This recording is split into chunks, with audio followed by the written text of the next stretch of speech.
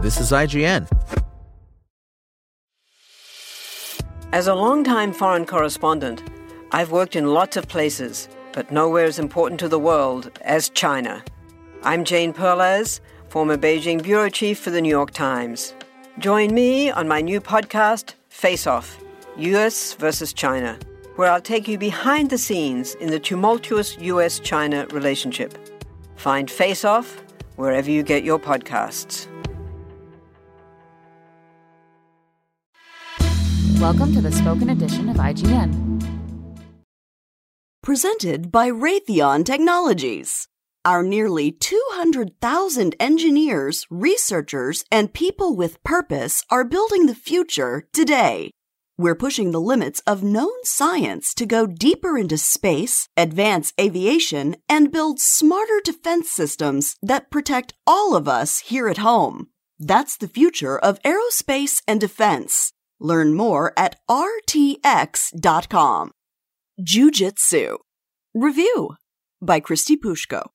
Note, IGN serves a global audience, so with Jiu Jitsu opening in theaters, on demand, and digital on November 20th, we're publishing our review from Christy Pushko, who watched the movie via a digital screener. IGN strongly encourages anyone considering going to a movie theater during the COVID-19 pandemic to check their local public health and safety guidelines before buying a ticket. Jiu Jitsu feels like a deeply 2020 movie in that it is a barrage of WTF choices that hit without mercy until you either give in and go with the flow or just go mad. Or hey, maybe both. Co-written and directed by Dmitry Logothetis, Jiu Jitsu's setup involves a comet, a Burmese temple, an extraterrestrial warrior of death, and the human fighters who dare to take him on in battle. The premise has a dash of Predator, offering an anthropomorphic alien foe that views the world in a blue-hued heat vision and can turn invisible in the jungles that surround the temple. Like the stories in Ancient Aliens, Brax, played by Ryan Taran, came to Earth thousands of years ago to teach humans jujitsu.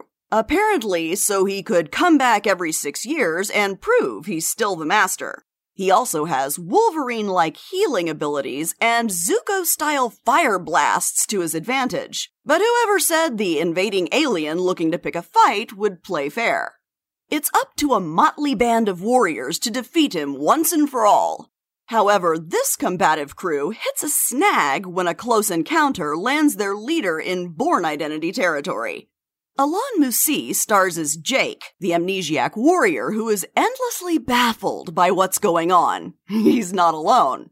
The Lost Memories setup allows Logothetis and co-writer Jim McGrath to use their hero as an audience surrogate who learns about the world around him as we do. It's a good idea in theory, but it gives Musi little to play beyond confused yet noble, which apparently isn't as easy as Matt Damon made it look. Musi has headlined action movies like Kickboxer Vengeance and Kickboxer Retaliation, but he's chiefly a stunt performer in big-budget action extravaganzas like Suicide Squad, Pacific Rim, and X-Men Apocalypse. It's easy to see why. When it comes to throwing himself into fight scenes or furniture-shattering falls, he fully commits. However, he whiffs when it comes to emotions or reactions that aren't from flying kicks. His bewilderment gets boring. Also on board are Frank Grillo of Captain America the Winter Soldier, Rick Yoon of The Fast and Furious, Tony Jaa of Monster Hunter, and Juju Chan of Wu Assassins. Maybe that ensemble on its own is worth the proverbial cost of admission. Sure, the story Logothetis weaves is a sloppy collision of ideas snatched from other movies and shows. The characters are sketched, and the plot is littered with unanswered questions, bogged down by a meandering military thread, and punched up with an abrupt romance and a soap opera-level climax reveal. However, Jiu Jitsu does not scrimp on the fight scenes. There actually may be more screen time dedicated to action than dialogue, emotional beats, or logic. It feels as if the whole script was concocted as a hasty excuse to bring all these fighting folks together and let them face off against an evil foe. I'm not mad at that, but all of the above are here to kick ass. It's just a shame that Logothetis' aesthetic seems to be chuck it all at the wall and see what sticks. To his credit, the film rejects the quick-cut style, where the grace of motion is lost. Neither does it deal in the shaky cam cinematography aimed at blurring violence just enough to squeak a PG-13 past the MPAA. Jiu Jitsu is R-rated, and part of that is purely for the violence and blood. Many action scenes are captured in wide shots and long takes, allowing audiences to actually watch the moves. That's great.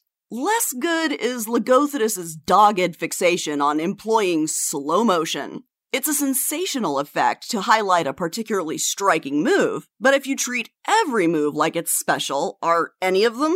The effect drains the energy of such sequences. In others, Logothetis has his camera spiral about to take in the impact of a blow in a physically dynamic way. This too is garish, but at least there's an energy to it. On top of all that, Logothetis sets up the chapters of his battle with animated comic book panels that introduce new situations and locations with an inked text announcing the reunion, the rabbit hole, the memorial, etc. Why the comic book flair? I honestly have no idea. My guess is Logothetis thought it looked cool, as that seems to be the casual justification for everything from the super-saturated color scheme to the first-person POV fights, reminiscent of Hardcore Henry, to the villain, who seems a careless collage of other foes. Brex doesn't look like a being from another world, just another movie. His outfit is overzealous road rash guards, topped with a helmet, which is fog crossed with Jamie Foxx's Electro look from the loathed Amazing Spider-Man 2. Played by a skilled stuntman, this alien's physicality is solid and intimidating. Still, it seems a wasted opportunity to not envision something uniquely interstellar. This underwhelming design, paired with low-budget visual effects, makes for a villain who seems better suited to the realm of Power Rangers. Yet, for all these fumblings, Jiu Jitsu boasts something supremely exciting. Nicolas Cage. Cast as a deranged sage, Cage is unleashed. He hurls the full force of his astonishing charisma into every fiber of motion, elocution, and eye-bugging. As soon as he spins on screen, the movie levels up and Logothetis knows it. A sprawling introduction scene not only boasts a battle, but also Cage delivering smirking quips and absurd exposition with a relished intensity. His character, Wiley, warns Jake of the spaceman, who is a poet-warrior in the sci-fi sense.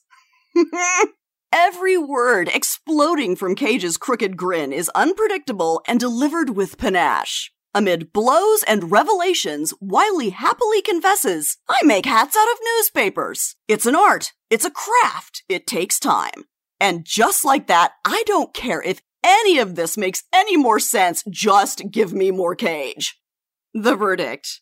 If you've become accustomed to MCU and DCEU level action, you'll want to manage your expectations before settling in for Jiu Jitsu.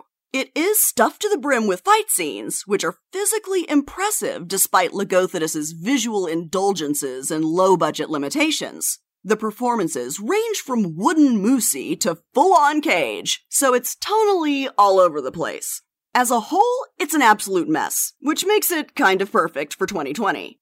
Still, within this swamp of style, wildness, and too much, there are some truly exhilarating treasures, chief among them Cage. In short, it's not good, but maybe being a lot is just enough. Want to learn how you can make smarter decisions with your money? Well, I've got the podcast for you. I'm Sean Piles, and I host NerdWallet's Smart Money Podcast. Our show features our team of nerds, personal finance experts in credit cards, banking, investing, and more. And they'll help you make the most of your money while cutting through the clutter and misinformation in today's world of personal finance. You'll get clarity on strategies to help you build your wealth, invest wisely, shop for financial products, and plan for major life events. Listen to NerdWallet's Smart Money Podcast wherever you get your podcasts.